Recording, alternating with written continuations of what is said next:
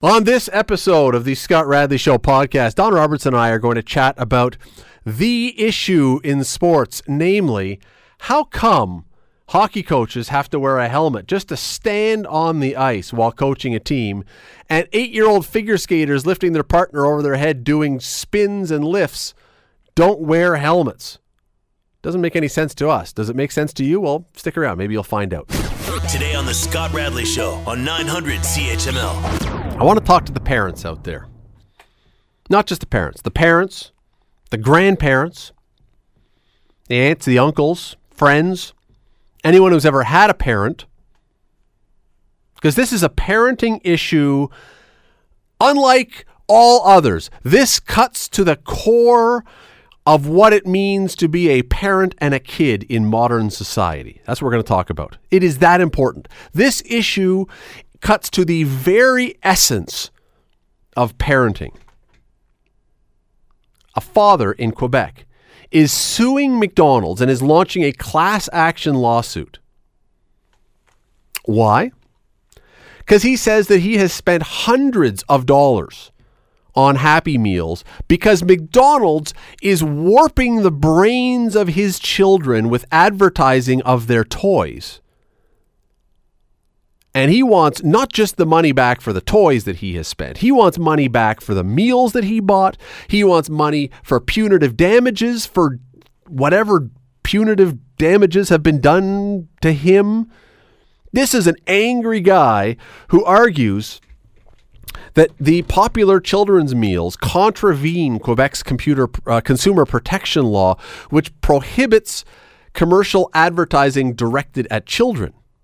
And he says that his kids, when they would go into McDonald's, would see these toys on display and would want to have a Happy Meal. And therefore, his rights, their rights, were being violated, and he deserves recompense of serious dough. And so does everybody else, he argues. This is a class action lawsuit that has been certified now in Quebec. Everybody who's taken their kids to McDonald's deserves to be getting some cash back from the Golden Arches because of these toys that their kids have been subjected to. He wants this, and they want to have an end to the practice of toys in the Happy Meals. You can't have that stuff. Now, here's what I want to hear from you. I'm going to open the lines because I have a feeling some of you have been parents or had parents once upon a time. 905-645-3221, star 9900. I listened to this. One thing. Let me just add one thing. He says, and this is taken from the story. This is not a quote, but this is his paraphrase of his position on why this is a problem. Because the Happy Meal toys are typically part of the Happy Meal, his children insisted on going back. They insisted on going back. And therefore, he had to. How can you not take your kids back when they are of the age that a Happy Meal toy would appeal to them? How could you possibly say no to those children? How could you possibly tell them, no, we are not going to McDonald's today. We're going somewhere else for dinner. Because we all know that any parent whose child would say, I want to go to McDonald's, who would turn to that child and say, no, we're not going to McDonald's, is a child abuser, correct? I mean, what other conclusion could we come to? If you say no to your kid when they want a toy, what kind of parent are you? Really?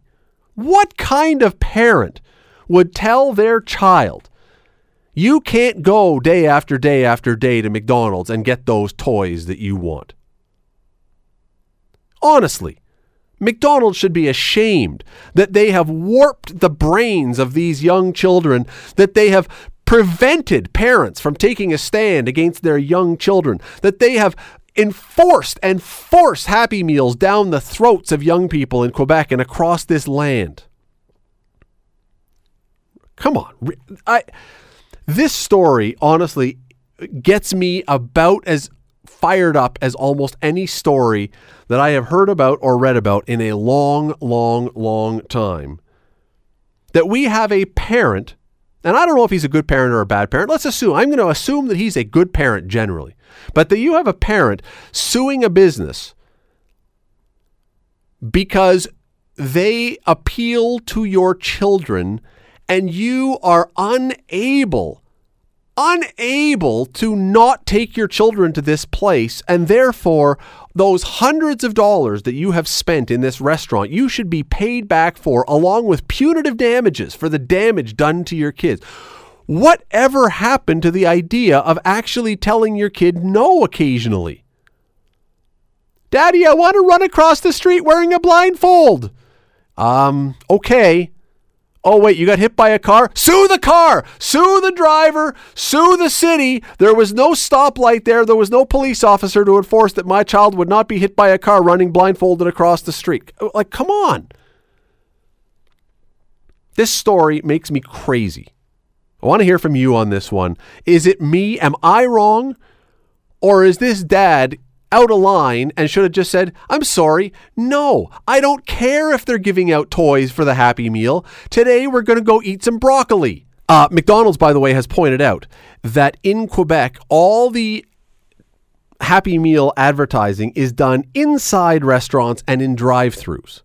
So you basically have to be on McDonald's property, in the purchasing zone before you know anything about these things. So it's not like unicorns are flying above the store attracting children that you couldn't see unless you were already going there.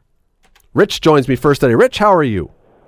Hey, great. How are you? I'm doing well, thank you. So do you side with the dad here that the restaurant is way out of line, or do you look at dad and say, come on, man, have a backbone. Say no to your kids once in a while? Oh, it's just bad parenting. I mean, first of all, he can't say no to his kids. And secondly, what kind of example is he setting now by trying to sue McDonald's? Well, I think he would be sending a message in my mind anyway that if something goes wrong, it's someone else's fault. And it's not even, and is it even anything wrong? Like what I don't see here now, maybe both, it doesn't say, maybe both of his kids are now 5 years old and 600 pounds. So there's nothing that suggests that. It just says that he's just upset that they had to keep going back because they bugged him to keep going back. Well, and maybe it's just a cash grab, too. I think a few years ago, didn't some woman sue McDonald's for hot coffee spilling on her and the cup wasn't labeled as hot?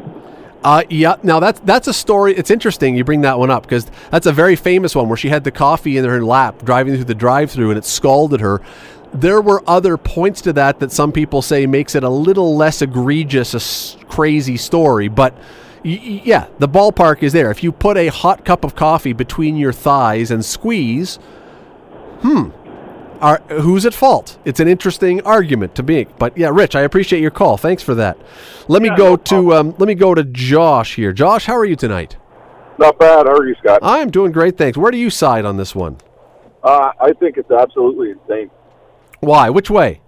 That he would want to go after McDonald's because what are you going to do when you go into like any kind of store that sells toys? You're going to do what they do with cigarettes and have to put covers over them so the kids can't see it so they don't want them? You've got to be 19 to buy a toy.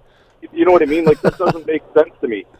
And, like, I do a lot of road trips with my kids every other weekend, and it is nice to have something in the car for them that they can be distracted because it's a long drive. Like, I do a 3-hour drive each way with them, and it's not easy sometimes. But that little toy makes a big difference. But, Josh, let me ask you a question. Let's say, for example, that Dad went into any other store, and you bring up a good point with the toys, but what if you go into any other store and the kid says, I want that? Is that store at fault for advertising that product or putting it at kids' eye level? Absolutely not. That's parents' responsibility to teach your kids yes and no. There's things you can have and things you can't have, and there's a time and place for it. Look, I'm with you, Josh. Thanks for the call. I appreciate that. I can't believe, quite honestly, that a court gave the okay for this. And I suppose that, Quebec has these very stringent laws about advertising to kids. But all the advertising that was done in this case is inside the building. You've already gone inside. So now a store, a restaurant, any place can't, as Josh just said, can't make their product visible to a child if that child might find that appealing? That's ridiculous. This is to me a perfect example of not millennials. I'm not throwing the M word out there. This is not all millennials. There are great parents. In fact, most parents, I would argue, who are millennials are great parents. But this is the example of the one who has decided to take the stereotype of the idiot millennial, to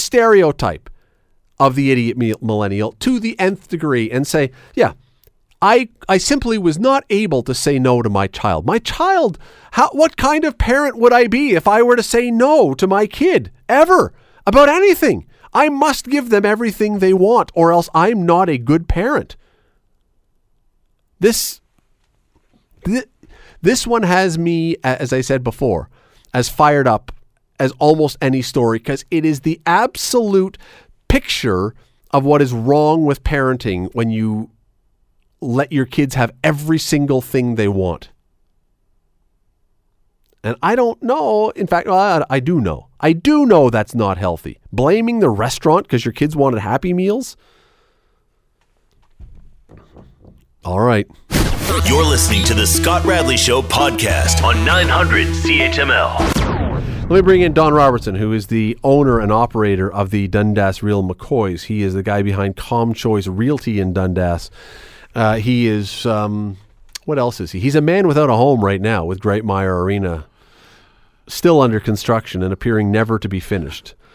The Dundas Real McCoys will be playing at the Great Mire Arena, we are confident, by the 2029 season. Not likely. At which point it may need to have a refreshment done to it. It may need a fix-up at that point, a little maintenance the work. part they're not fixing now will be wore out. That's right. Time to do it a little. Oh, sorry, we can't open it yet. Thanks for coming in. Crappy weather today. Thanks for making the trip. Brutal. I was going to ask, I wasn't going to bring this up, and then just at the break, I saw something on TV, and I thought I should ask you this. On the weekend, the head coach of the Calgary Flames got just drilled by a shot that left the ice and hit him on the bench. He wasn't looking, caught him right in the jaw, busted him open, and just flattened him. You've been on the bench for a lot of games. You've coached a lot of games. You ever been drilled by a puck? Yeah, I got hit in Brantford about 8 years ago. The Blasts were killing a penalty, and the guy turned and fired it. I thought I saw it coming. I got it right off the back of the melon. Really? It just grazed me, and I said, don't worry about it. And there was about 2 minutes to go in the period, and I took my sports jacket off, and I guess my back of my white shirt was soaked in blood. And you got busted open. Oh, yeah. And the trainer said, well, I can fix that. I said, no, it's fine. He said, yeah, it looks fine. But I get hit in the head, so... That's like, for you, that's the hardest part. It's the biggest part. Well, I thought the puck might have been broken. No, it wasn't. It did go off the glass. It wasn't any fun, and then I thought I'd be all right, and they put some of that... They have what they call liquid glue now. Yeah. It's like liquid stitches. So we put some of that in there, and then the next day it was still bleeding, and I went to a walk-in clinic, and the guy said, you're late, and I said, all right, so I went home. So nothing fell out, I don't think. Well, nothing useful, apparently. I'm perfectly normal, I think. I remember a few years ago when Pat Quinn, I think he was still coaching the Leafs, and he took one off the eye, didn't he? Off the eyebrow or something. Well, the bench is almost the worst place in the building to watch a game from. Because if you happen to be talking to somebody, I mean, I can see it happening. I mean, the pucks fly into and the players are not a whole lot of help because they're bailing out too, or they reach up and I almost got wiped out the next game too. One came into the bench, and I think it was Ryan Christie or somebody put their hand up so it didn't hit them, went off their glove, went over top of my head, and I'm going, this is just turning into a lot of fun back here. I am amazed, quite honestly, that more guys don't get hit with them. I really am, especially in modern hockey with the speed of the way the puck is moving around and how it ricochets. And I am, back in the old days when you had the straight sticks and the wood sticks, the puck was it rarely left the ice even.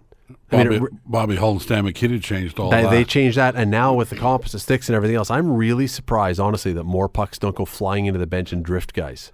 I was going to go out the next game with a helmet and visor on, but I didn't. Like the organ player in Slapshot. He took one off the bean too. Yeah, I've probably I can only remember seeing it happen 2 or 3 times, which shocks me. It really does. It shocks me that there's not more, and not even just the coaches. I'm surprised there are not more players who are sitting right against the edge of the bench who don't take one right in the mush when they're not really watching or they're getting a drink or whatever else. Yeah, it's because you're in the action.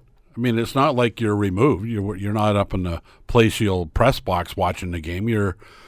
But it's one thing if it's fired happening 2 feet from you. Yeah, but if it's one thing if it's fired from the other side of the rink and you have time to see it coming. But if the puck if there's a stiff pass to center ice and a guy gets a stick and it's on a bit of an angle, you could easily see it just ricochet up and just be enough to go over the boards. That's where they come in to the bench, right? The defenseman are making a pass to a winger, then a forward comes in and their stick's always on an angle. They're just trying to intercept the pass or make the pass unacceptable.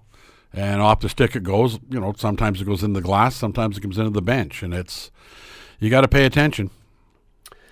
I would suggest that's probably a good, wise word. Paying attention. Paying attention, and it's not my strong point. Well, and the thing is, if you're in minor hockey where the kids have full cages on their face, I'm not really sure there's a whole lot of damage that can be done to you. Yeah, but the coaches don't. The coaches, and I mean, I'm loath to say this because I would hate for someone to actually hear this and follow it up, but I'm surprised they have not made coaches wear helmets on the bench at this point. Just because we've got Zamboni drivers now wearing helmets. Well, coaches have I've still said that you have to be a bad Zamboni driver to hit your head on the ice. It's pretty hard. So do you know why they do it? Well, first of all, it's risk and liability. Oh, well, of course. And it's municipalities. Of course. Put it in. But you know why they did it? Because I asked. When they first started doing it at Great Mire, and so one of the guys that used to work with us was also working for the city, and I said, so what's the rationale behind this? He said, when you're going along the boards, I guess there was a report in Eastern Ontario, a guy almost knocked himself out, so apparently it can happen. That's what creates these things, right? Yeah, I know. An incident has to happen, so he's going along the boards looking to make sure he's close enough to the boards and stanchion, but holding Don, the glass up. When was the Zamboni invented? Keep talking. I'm going to look this one up. Probably, they weren't around when I was a kid, so probably 40 years ago. All right, so the Zamboni... in Linden, we had a tractor with a great big rigmarole and a tank. And developed in 1949. So we're coming up on 80 years. Yep. Right? Is that my math right? 60, 70, 50, 79, no, whatever. 70 years. Coming up on 70 years. Excuse me. And we have we know of one, but let's say there have been 10 injuries, 10 Zamboni-related injuries. Is that really worth making every other guy who drives a Zamboni look like a complete dork driving around with a helmet on? See, the guys that make the rules don't care about. They don't have a dork meter. No, and I don't even care about the looks per se. Although it really does look stupid. It really does. You're driving a vehicle that's moving about 6 kilometers an hour at its flat out speed. The rest of the time, it's barely moving. You're not exactly in the Indy 500 on these things, and now a lot of them have seat belts. Some of them have seat belts now to keep you from falling off. So you've got a helmet and a seat belt. This is the Spazmobile now. They are expecting that you are such an uncoordinated. My point is, Don, if they think you are that uncoordinated, why are they giving you the keys to a vehicle like that in the first place? Presumably because you can't run the broom. I mean, but that's how things work. This guy can't do his job. Why don't we promote him? But how come the people who are driving the Zamboni have to wear a helmet, but half the time when they have people, either ice girls or ice guys who drive around the shovel along the edge of the boards during commercial breaks, don't usually have to wear helmets? You're pretty good at questions. You know that those blondes that are pushing the shovels around at the Chicago Stadium or whatever they call it now don't look quite as the way the image is supposed to be with a helmet on. Well, the blonde flowing hair is far more attractive. I've asked this forever. When I was coaching my kids' hockey, and I was at the beginning stages, I think, of this, 10, 12, 14 years ago, that when I was coaching, even if I stepped onto the ice, I had to have a helmet on. Yep. And so I could be standing, leaning against the boards, doing nothing. If I have skates on, I have to have a helmet on. Okay. And then I go and I watch kids who are 9 and 10 years old figure skating, pairs figure skating, doing jumps and twirls and lifting another 8-year-old girl overhead, and they're not wearing helmets. And I'm like, wait a second. How come they think that me as a coach am going to fall and smash my head on the ice, but a 10-year-old boy lifting an 8-year-old girl overhead while doing spins is somehow safe? So I think that having minor hockey coaches wear a helmet makes some sense. I don't mind. Because the kids are liable You're to moving get around. in your way. Sure, you step on a puck, whatever. Yep. Okay, I'm okay with that. You're skating backwards and giving some instruction to some kids not paying attention, and I don't mind you're going to that. go down. I don't mind So that. that makes some sense. Yep. What makes no sense, and the people that are in the governing body for figure skating should be ashamed of themselves, because you're absolutely right. In hockey, we don't pick people up and carry them around over our shoulders and try and spin at the same time. And jump. Tell and me fly. how that makes any sense. Well, the argument is that they give is that if you were to wear a helmet, it would throw off your equilibrium and you would fall down more. Well, I think you can probably make a very good case that a hockey player feels like he could skate better without a helmet if he really wanted to. That he would be more comfortable and able to somehow do whatever if he didn't have a helmet. It'd be cooler. I don't mean visually cooler. I mean temperature. Look It'd be cool. cooler. No, I'm not talking about the looking cool. Oh, I although see. Guy Lafleur, it would not be as hot on your head. You wouldn't have to sweat as much. Now, it would be highly dangerous. It'd be highly dangerous for hockey players. So they don't let hockey players So do they it. say, no, you have to wear a helmet. So does that make Hockey Canada smarter than Skate Canada? I would say that it's not just Skate Canada. Hockey Canada is only one of the bodies. I don't think there's a hockey association on the planet right now that you don't have to wear a helmet to play. And it's not about Canada.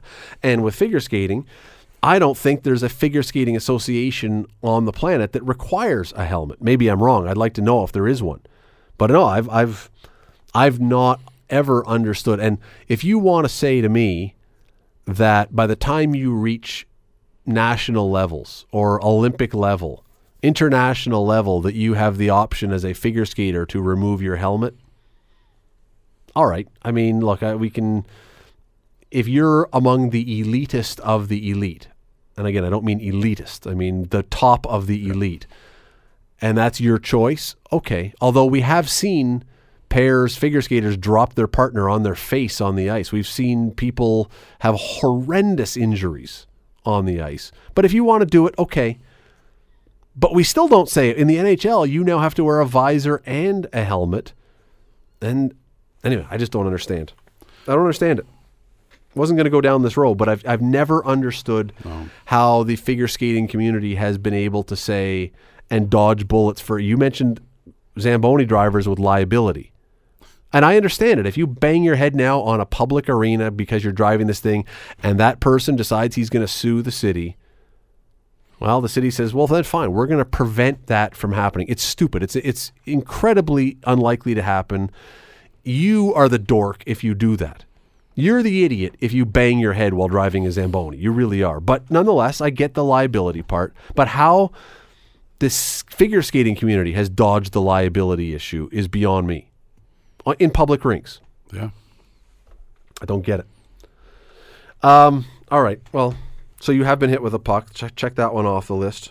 Never anywhere delicate. I mean, the back of your head is unfortunate, but I'm much more concerned about the people who would say I was caught one down lower than that. But No.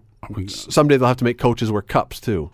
That, By the way, you know that actually is... my childbearing years are behind me now, I think. You had childbearing years? Well, I had practice years. I wasn't childbearing. One thing that is interesting is that you can play in the NHL without a cup if you really want to. Yeah. And they started wearing cups long after helmets, right?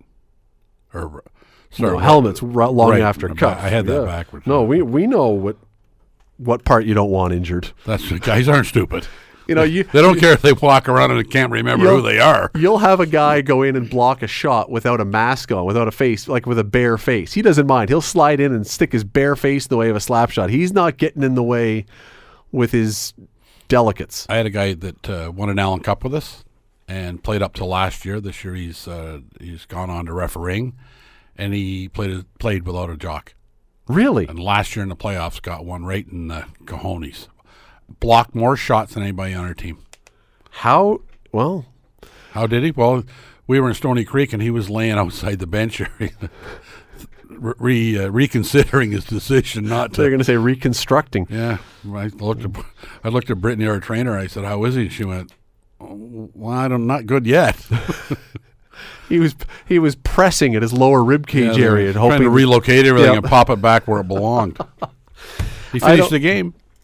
Well, he's his toughness is only outdone by his stupidity. It was an interesting conversation. Well, it was an ongoing conversation, right? Like I don't like it. I know some of you are not going to like a lot less. That's right. Never missed a game. Well, there you go. But no, I have written about this before. I've talked to people about this before, about the figure skating thing. There are a lot of people in the figure skating community who believe that they should be wearing helmets. And Don, again, if we're talking about people who are at the highest, let me back up for a second, because we have heard, you and I haven't had this discussion, but I've heard this many times before when they talk about body checking in hockey. People saying, if you want to introduce body checking in hockey, you do it for AAA hockey and starting at midget or something. So these are minor midgets. So you're really only introducing it to the kids who might actually go on to some higher level of play. You don't need to do it to AA Atom players. And agree or disagree, there is at least a modicum of sense to that argument. Whether you fully buy it or not, you can say, okay, if I'm about to move up to a professional level or a collegiate level or something else where this is going to be real hockey, then okay. But the rest of us don't need to know it. You can play house league and never have had a body check, whatever. How then can you not apply the same thinking to figure skating? If you are going to go to that national level, fine, take off your helmet if you want to for better balance or whatever else, for better aesthetics, better appearance. But for all the rest of you who are just doing skating fairs and we're doing it for the enjoyment, for the of it. enjoyment using it as a of recreational sport, right? That's what we're talking about here. Like, there are an awful lot of figure skaters in Canada right now that are not going to be Canadian champions. 99.972%. So even if they don't want to put a full hockey helmet and a visor on figure skaters, even if they object to that, the type of helmet that I wore as a kid, that was chipped out of stone, I think, but all it was a piece of plastic with the front and the back on it, and it just prevented you from getting Billy cut. Harris model. That kind of thing, right? Yep. There was the old ones. The Butch Goring. I played with a guy who isn't with us any longer. He had the one that just had a pad in the front and a pad in the back, and they were pretty simple kind of setups, but you would think that they wouldn't prevent a concussion, but they would take a bit of a blow and they would prevent you from getting cut open. If you slipped, look, if you're doing a lift and someone drops you from 5 feet up in the air onto your head, it's going to hurt. Even if you've got a helmet on, it's probably still going to hurt. I fall down all the time. It hurts. But if you at least have some kind of protection so you don't bust your head open, if you just slip and fall backwards. That's what I'm saying. Even if it's the minimal type of protection.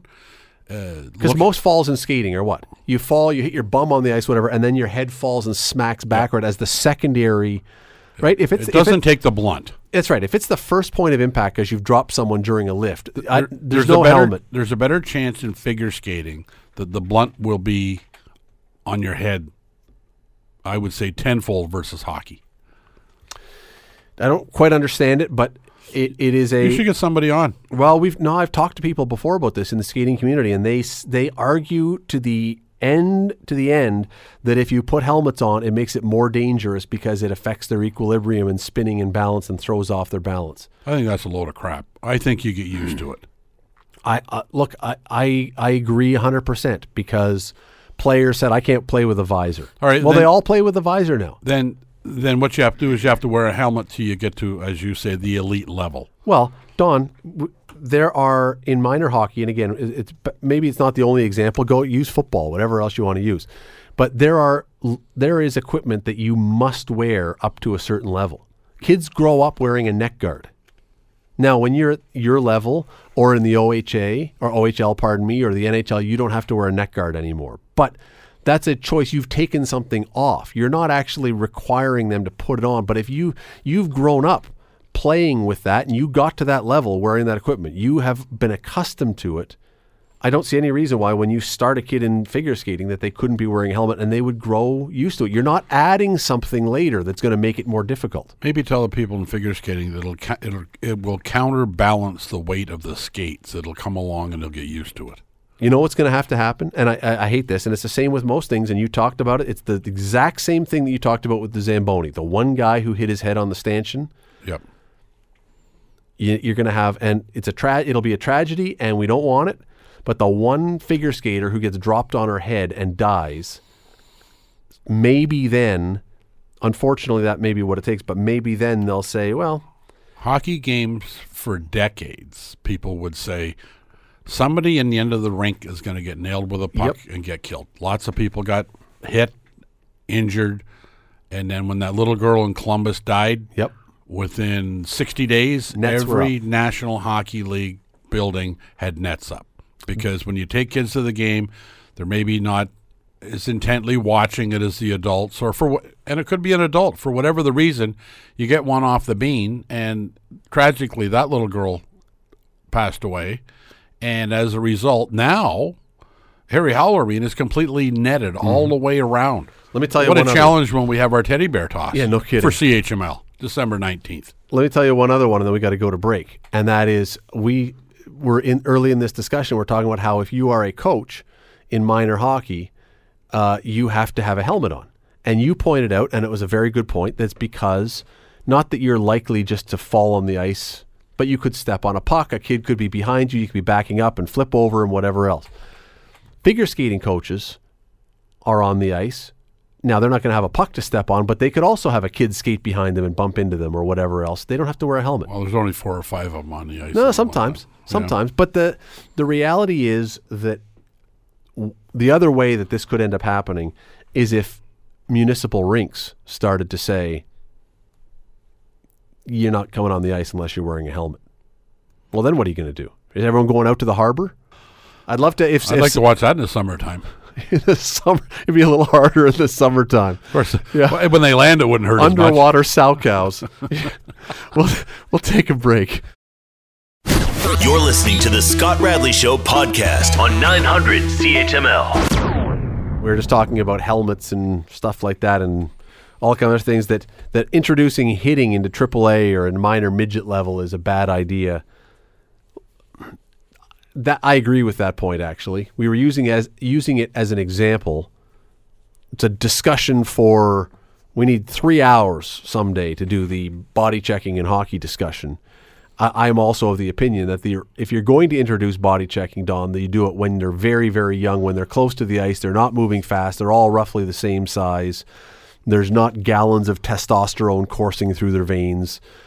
But that we won't get into all that. That's a discussion we can have someday. And but just to the caller who let us know that point, I actually agree with you. So, did you watch? We talked about this last week, I think, ahead of time. Did you watch any of the Tiger and Phil thing? No. I was not going to, but I got tied up Friday, and I wasn't going to pay. I think it was $23. Well, it was for a while, and then they say they had a glitch in the computer thing, and so they had to put it up for free on BleacherReport.com. So people were watching it for free. Forgive my cynicism, forgive my conspiratorial side. I think they didn't get many buys and thought we got to make this visible so at least it gets talked about. That's my conspiracy theory. It was going to get talked about. I know why I couldn't. I have a satellite dish and not a home phone, so I guess I can't buy pay-per-view TV. I can buy movies, but I can't. They didn't get their dough. I guess I was going to pay for it. I was going to watch a bit of it before we had a road game in Hamilton, so we're just going to watch some of it. I had not thought of this next point until Bill Kelly actually brought it up, and I thought it was a terrific point that had completely eluded me, and I wish it hadn't. I wish it was my idea, but he said, what was the difference between this and the old skins games? And other than that this was a straight-on match, golf match. It wasn't hole by hole. It was but we did the skins games once upon a time. And this thing, and I've heard two different sides. I've heard people say it was a lot of fun to watch this, and I've heard people say it was the stupidest thing they've ever seen. This was supposed to be a peek behind the curtain of what guys talk about when they're playing and needling each other and razzing each other. In their practice rounds, not when they're playing, walking down. For $9 million. Yeah, not when they're playing for the Masters. And but apparently, practice round, sure. Apparently, and I didn't watch it, didn't want to pay for it, and I didn't know until after that it had been put up for free on Bleacher Report. Apparently, there were a lot of times that Tiger and Phil weren't even walking down the fairway together. They were just playing a round of golf. And my thing is, well, who in the world would have paid, if you had known that going in, who would have paid for that? Because you can watch that every weekend. You know, these guys are golfers, and they're both very media savvy. But it doesn't make them entertainers. Their entertainment that they provide to the masses is their ability to do something that you and I can't do, and that's strike a golf ball and assumably put it almost where they want to every time. That doesn't mean that they can entertain you for 3 hours. Have you ever seen the TV show The Big Break? No. So it's a golf. Well, you remember in the old days, and some people will remember this, other people may not. They'll have to think of the more modern version of the All-Star Game. Remember the show Showdown on Hockey Night in Canada? And it was a skills competition. And you would have to skate the obstacle course, and you would it's have like what they do at the All-Star Game now. They would have the breakaways on the goalies and all this kind of stuff. Well, the Big Break was golf's version of that. So you would set up a ball, and they would have a green marked with circles for points, like a target. Yep. And you would have the most popular one was they would have these things set up at 60 yards something. It was a stand with a glass window in it. You would have to try and drive the golf ball through the window and smash the window and stuff like this. Like there was long drives, and it was all the skill stuff, putting and chipping, and that to me would have been something that I would have been very much more interested, because if you're not actually playing, if it's just trick shots and who can hit the target and who can get out of the bunker and up closer to the hole and you get points for each one, that I would have actually watched. That would have been way more entertaining to me. They had something on the week before, in a half-hour show, preview, info commercial, whatever. They talked to Phil, they talked to Tiger, obviously. And Tiger's on the driving range, talking to reporters, bouncing a ball off his club. Now, I can do that once. But he was standing there, talking. He says, all right. And then he just pops it up in the air, and then one hand drills it. Now, that's the kind of stuff that I find very fascinating. It's the same as when you see, I don't go to NHL practices, but I see our guys that have played at a real high level. Some of the things that they do at practice are amazing. I mean, they're showstoppers. And I can just imagine what Gretzky and the elite guys could do at practice that they didn't do during games, because it was a little hot dog, little mustard on it, right? And they didn't. I'll tell you, they do a little bit of that in the All-Star Game, and it's a lot of fun to watch. So, that type of thing, you're right, would probably elevate the entertainment level exponentially. Yeah, well, and it would have been different. A game of horse in golf terms. Yeah, like just watching those guys drill it down the middle is not all that fascinating, right? And especially when they apparently weren't playing all that well for most of the round. I mean, they were playing okay. They're Tiger. They played 22 holes to decide. Yeah, no, it was close, but they weren't tearing up the course. No. I'm not sure that we'll see something like this again, because I don't know who people would actually pay to see. Like, are you going to pay to see who else on the tour? It's going to be Tiger or somebody. It has to be Tiger Woods. Yeah. It has to be. But who else? Dustin Johnson? Dustin Johnson's. You got to be careful not to let Tiger get his butt kicked too. Well, unless you have Tiger would, unless the only other way maybe you do it is if you have celebrities or you have some sort of tournament. But again, I love the idea of the big break thing. If you were to make it a skills competition where you don't have to be walking, you can eliminate all that fairway walking time and have everything sort of close by. Yep. So it's you drop your shot, now you hit the same shot here. Now, what I want to see is those two guys hitting the same shot. Who does it better? Have one where you've got to angle it around a big pole. Like you got to slice it and see who can land closer to the middle of the fairway. Do like all these kind of things. Or you've got a great big hoop on the right side of the fairway, 75 yards in the air to a par 3, and they've got to cut it into it or something. Anything that makes it more interesting and that would make them engage more. Unfortunately, I don't think that those two guys were ever going to be chatting it up and needling each other on the course. For two reasons. One, because that's not who they are. And two, because we know that a lot of the times the stuff that gets said in dressing rooms or on the golf course or whatever can be a little rough. Well, it can't be said on TV. Well, it could be said on pay-per-view. But these guys have, well, I don't know if Tiger has a reputation anymore. Tiger can probably get away with it. But Phil Mickelson is not going to say something that is going to destroy his reputation as a good guy. And you say they can say it on pay-per-view, but you know that there's going to be the odds scribe watching the pay-per-view, and the next day, well, it can were be their comments. It can be foul, but it couldn't be racist. It couldn't be sexist. It couldn't be homophobic. It couldn't be something like that. And I'm not suggesting they would have. Well, you're taking all the fun stuff out of it. Well, I'm not sure that's the case.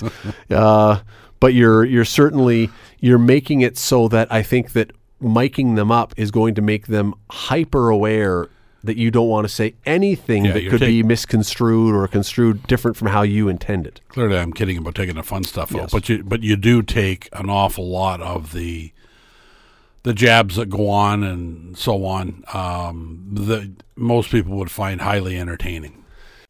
You're listening to the Scott Radley Show podcast on 900 CHML. I think Randy Ambrosi, the commissioner of the league, said this may have been the greatest Grey Cup or something along those lines ever. Maybe the event was fantastic, the game itself. But Don, a big part of the problem with the game was the turf was so slippery, was so hard, so frozen, so slippery that guys were having a hard time keeping their footing. Raises the question, as a fan of sports, would you rather have a game played in climate-controlled, perfect indoor conditions where everything can be exactly right so the players can be at their absolute peak efficiency? Or do you like throwing the wrinkle of conditions and uncertainty and unknown, and you have to adjust on the fly, and both teams are facing the same thing into the game and see what happens? Well, if you have it indoors, both teams are facing the same thing. The problem with doing that with the Canadian Football League is that means it's going to have to be played in the Big O in Montreal. It's going to have to be played in Vancouver. And it's going to have to be played in Vancouver. It's going to have to be played in the Big O. And you could go in Toronto. You could put it in the Rogers Centre. You could go back to the Rogers Centre to put it there. But Saskatchewan and Edmonton and all the teams, essentially, or at least the CFL seem to think the premier teams are out west. Yep. But to take that opportunity and the economic boost away from those local cities and their passion, I think it would be cruel and unusual punishment. I mean, I was watching the game yesterday and sitting there thinking, now, my bathroom floor is heated in our house. And I could afford to heat my bathroom floor, which is not, it's not 40 by 40. Why can't the CFL heat their fields? Because it's not just the Grey Cup game. You could get in Edmonton or Calgary for all the playoff games. I mean, we can get snow in October. I mean, why don't they heat the fields? How much can it cost them? If they can't afford to heat the fields, there's something wrong. All you have to do is, I sold a house one time, and the guy had heat in his concrete. See, I liked the fact that it was. I don't want them to do that because I liked the fact that you had to adjust, that you had to deal with something you weren't expecting to deal with. And some people would say that's horrible. They'd rather see the teams play at their very best, that they want to have the conditions so they can. It's skill against skill, and I love when it's when it was in Hamilton in '96 and it was the blizzard. When they had, yeah, that's right. Or when they had the snow blowers out cleaning off the lines, or they had a John Deere with a sweeper on the front so you could see where the 20, 30, 40, 50. Listen, I'm not. My response was probably not related to the question, which I'm pretty good at, but I was trying to figure out how do you fix that problem. And I think heating the fields. Well, if you want to fix it, yes. If that was something you wanted to fix, that would be in part solving some of the injury problem as well. But Green Bay don't do it. They play in the frozen tundra all the time, and guys get hurt all the time and everything else. But I don't think there's anything wrong. I mean, I'm not a purist that says it has to be played outside all the time, but I don't mind the wind being a factor. I don't mind the weather being a factor. You have players now who are so good, and people may say, well, it's the CFL. Yeah, it's the CFL. They're still pretty good football players. They're very good football. Yes. They're exceptional football players. They may not be 6'5" and 280 pounds like in the NFL. They're smaller guys, but they're exceptional football players. I would rather than just letting great players do whatever they want, I want to see them challenged. And I know the other team presents a challenge as well, the defense. But this, to me, all these games, the Fog Bowl, the Ice Bowl, the snow, the Blizzard games, all these other things, these to me are a lot of fun to see how guys deal with this, especially the non-Canadian guys. The guys who have come up to the CFL from Texas or California or Arizona or Florida or whatever, and they're not used to playing in this. I love that stuff. I heard the commentator saying the advantage goes to the Canadians because they're used to it. Yeah, I don't know anybody that I played high school football with that went out and said, why don't we go out today? It's snowing like hell. It'll be a lot of fun. So, well, it's like the outdoor hockey games now. They say kids grew up playing on the rinks. Well, there's no kid in the NHL right now who ever grew up playing on the pond. This is not a flashback to their childhood. This is not Bobby Orr. Susan and I went to, with Susan's sister, Patty and Rick, we went to the Michigan game when the Leafs played. In Detroit, at the big house. It was quite an experience, but holy crap, it was cold. Yeah. And it snowed the whole thing. And we stayed for the whole thing. That's how smart I am. I mean, I sat outside for 3 hours. It was insane. But I'm not going to another one, but it was pretty cool. But I don't know how they played. I mean, I played outside on a pond across from my parents' house, and of course, I'm 100 years old, but, playing outside in the snow was a lot of fun when you were a kid. I'm not sure at the National Hockey League, but they're just marketing it and they're selling it. But what I can tell you is that probably the best marketing league in North America, being the NFL, they're not playing any Super Bowl games in Green Bay. They played one in New York recently. Don't like it. Yeah, they don't. It was outdoors. That's as far north as they're coming. They played one in Detroit. Not outside. No, they do have a dome stadium, right? But they're not. Buffalo's never had one. No. Minnesota's not. I mean, they're not the northern. But that I like that about the CFL. I like that about the CFL over the NFL. That it's not about perfection. That it is. We are willing to take the chance that you're going to have to deal with something here that you're not expecting. And I don't think I can't remember a Super Bowl game yet where they've had howling winds. I'm sure there's been one. I can't think of one where there's been a distinct advantage one way or the other, or field goal kickers have had a crosswind going across the field that you've had to navigate. And I don't think there's been one in snow. There's been one in rain. The last time that Prince did the halftime show, it was pouring rain. I can't remember where that game was. Miami, I think. Was it Purple Rain? They did play Purple Rain.